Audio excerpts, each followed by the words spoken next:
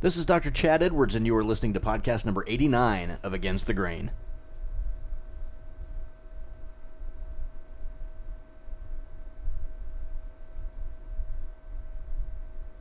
Welcome back to the Against the Grain podcast. This is Dr. Chad Edwards, and I am here with the lovely Diana. Good to be here.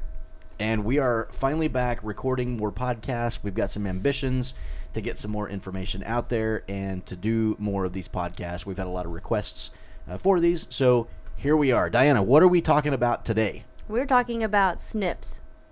SNPs, like vasectomies? Not today. Okay. So tell the listeners, what are SNPs? SNPs, we're going to be talking about specific sections of DNA. That sounds gripping. Well, I hope so. Okay, so SNPs. This is, if you go back, for our listeners, if you go back to podcast number 41, we talk about the MTHFR gene, and we're talking about methylation and how that process is involved in a lot of things in the human body and why it's beneficial and helpful and all those kinds of things, and how this can affect your overall health. So and we talked, quite a bit about that before. We're going to talk a little bit more generally about some of these SNPs and what they are. And one of the reasons that we're doing this is because in the clinic we have started doing more testing with some of these genetics things. And I think that most physicians out there, this is my opinion, that do some of this testing, or patients that will get some of these tests, like the 23andMe, they are testing your genetics and they're looking for your SNPs, how you vary from one individual to the next. And so we want to talk a little bit about what that means on this episode of the podcast. And in the future, we're going to dive deeper into what some of the other implications are for each of these genes, and with some of our cardiovascular testing and with some other things. So I wanted to give a foundation for what these things are. So where should we start, Diana? Let's start with, I don't know, where do you want to start? What SNP do you want to talk about today?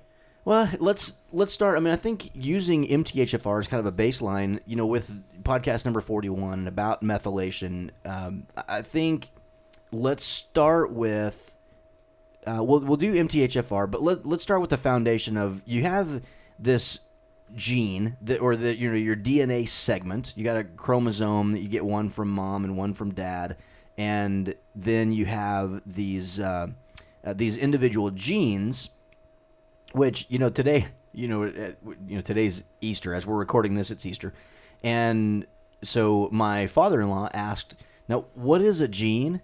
And he caught me, and I was like, "Wait, how do I put this into words where he can understand?" But you did a great job, so give us your answer.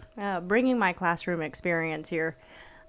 Basically, when we talk about DNA, you have a ladder. So if you can just imagine a ladder, and then as you have each step or each rung of these ladders, we can identify those as being a SNP. So when we look at a segment of a ladder, we have these SNPs, and each one of those sections are responsible for doing a different thing. So they can be responsible for your eye color. They can be responsible for whether or not you have a widow's peak in your hairline.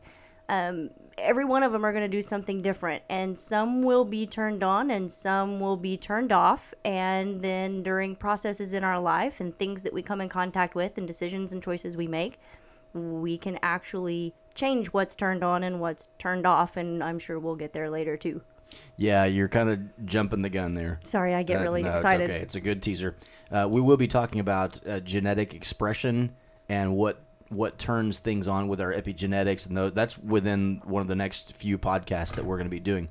So in these SNPs, you got this gene that Diana so eloquently described, and within that gene, there's some terminology that we should probably hash out, and one part of that is we're going to talk about the wild type. So wild type, wow, right?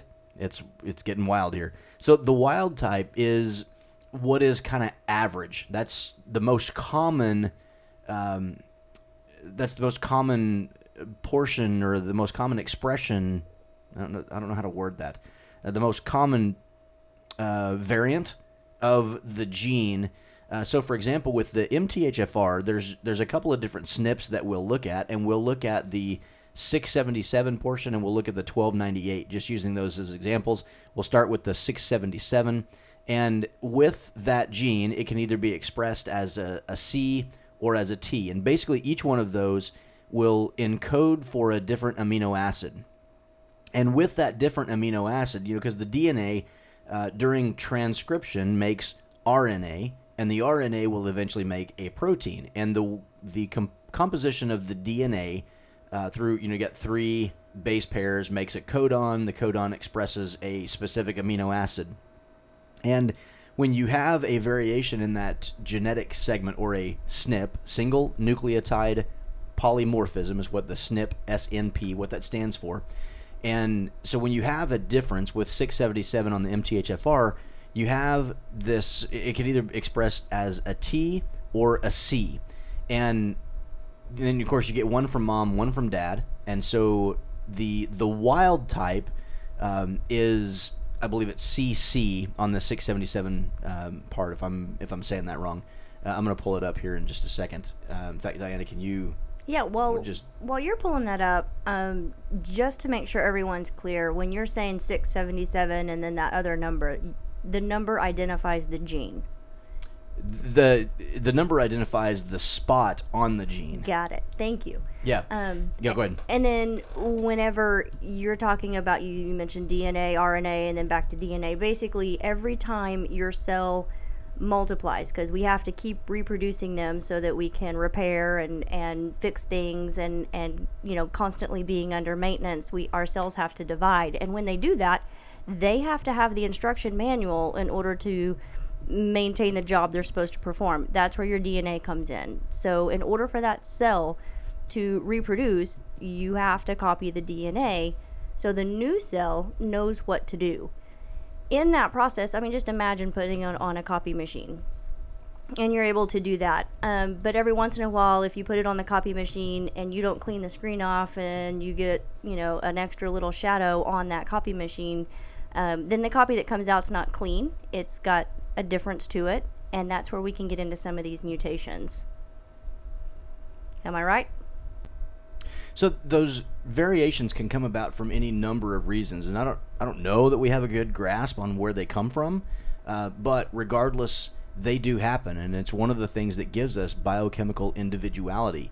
And when it comes specifically to the MTHFR and the 677 mutation, the wild type, which means the most commonly expressed, or the most common version of that gene in the MTHFR gene, is the CC.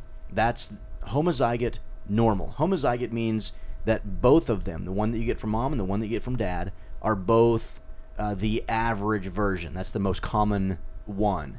The allele, A-L-E-L-L-E, I think, the allele form, or the allele itself, is TT. So you could be homozygote normal, which is CC. You can be homozygote abnormal, which is TT. Or I don't want to say abnormal, because I think that's one of the issues that we run into with some of these things. It's not normal and abnormal. It's not wild. Exactly. The most common or less common. And so on the allele, the TT is the less common form, and that results in the enzyme, the MTHFR, so the methylene tetrahydrofolate reductase enzyme, is less efficient than the wild type version. And what does that do? And so those individuals, if you're heterozygote abnormal, heterozygote meaning you have one C and one T, their enzyme is not as efficient. Or if you're homozygote abnormal, meaning TT. And so that means that you cannot perform this methylation cycle, which, go back and listen to podcast number 41. I talk a little bit more detail about that. So you cannot perform that as well. That enzyme is not as efficient in transferring that methyl group throughout that cycle, or at least at that where that enzyme kicks in. And so you can have some difficulty with that. Each genetic SNP, you have a wild type and an allele, and sometimes there's multiple different alleles. where you have multiple different variations, and it results in a number of different potential outcomes.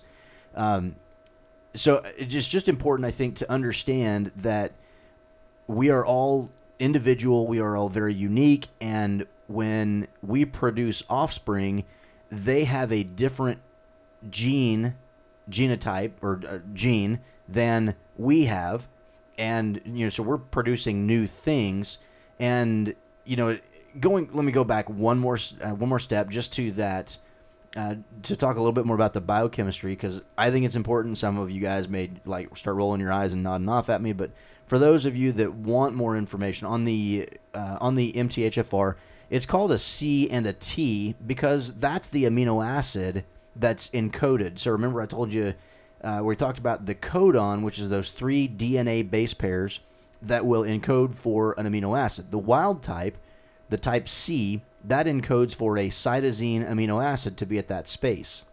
The wild type is a thymidine. So the DNA is a little bit different. So instead of producing a cytosine, it produces a thymidine.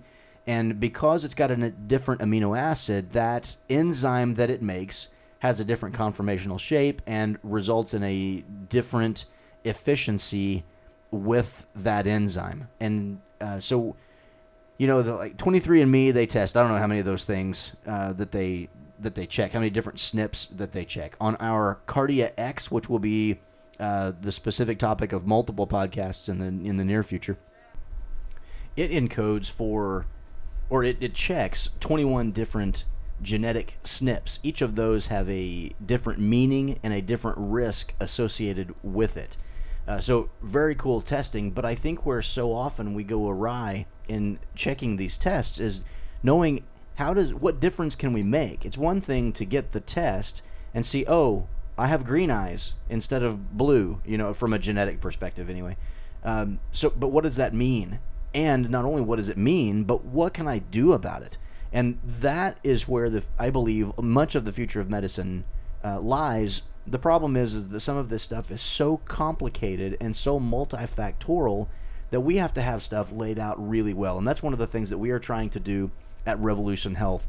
And certainly we do, our baseline things like hormone replacement for bioidentical hormones.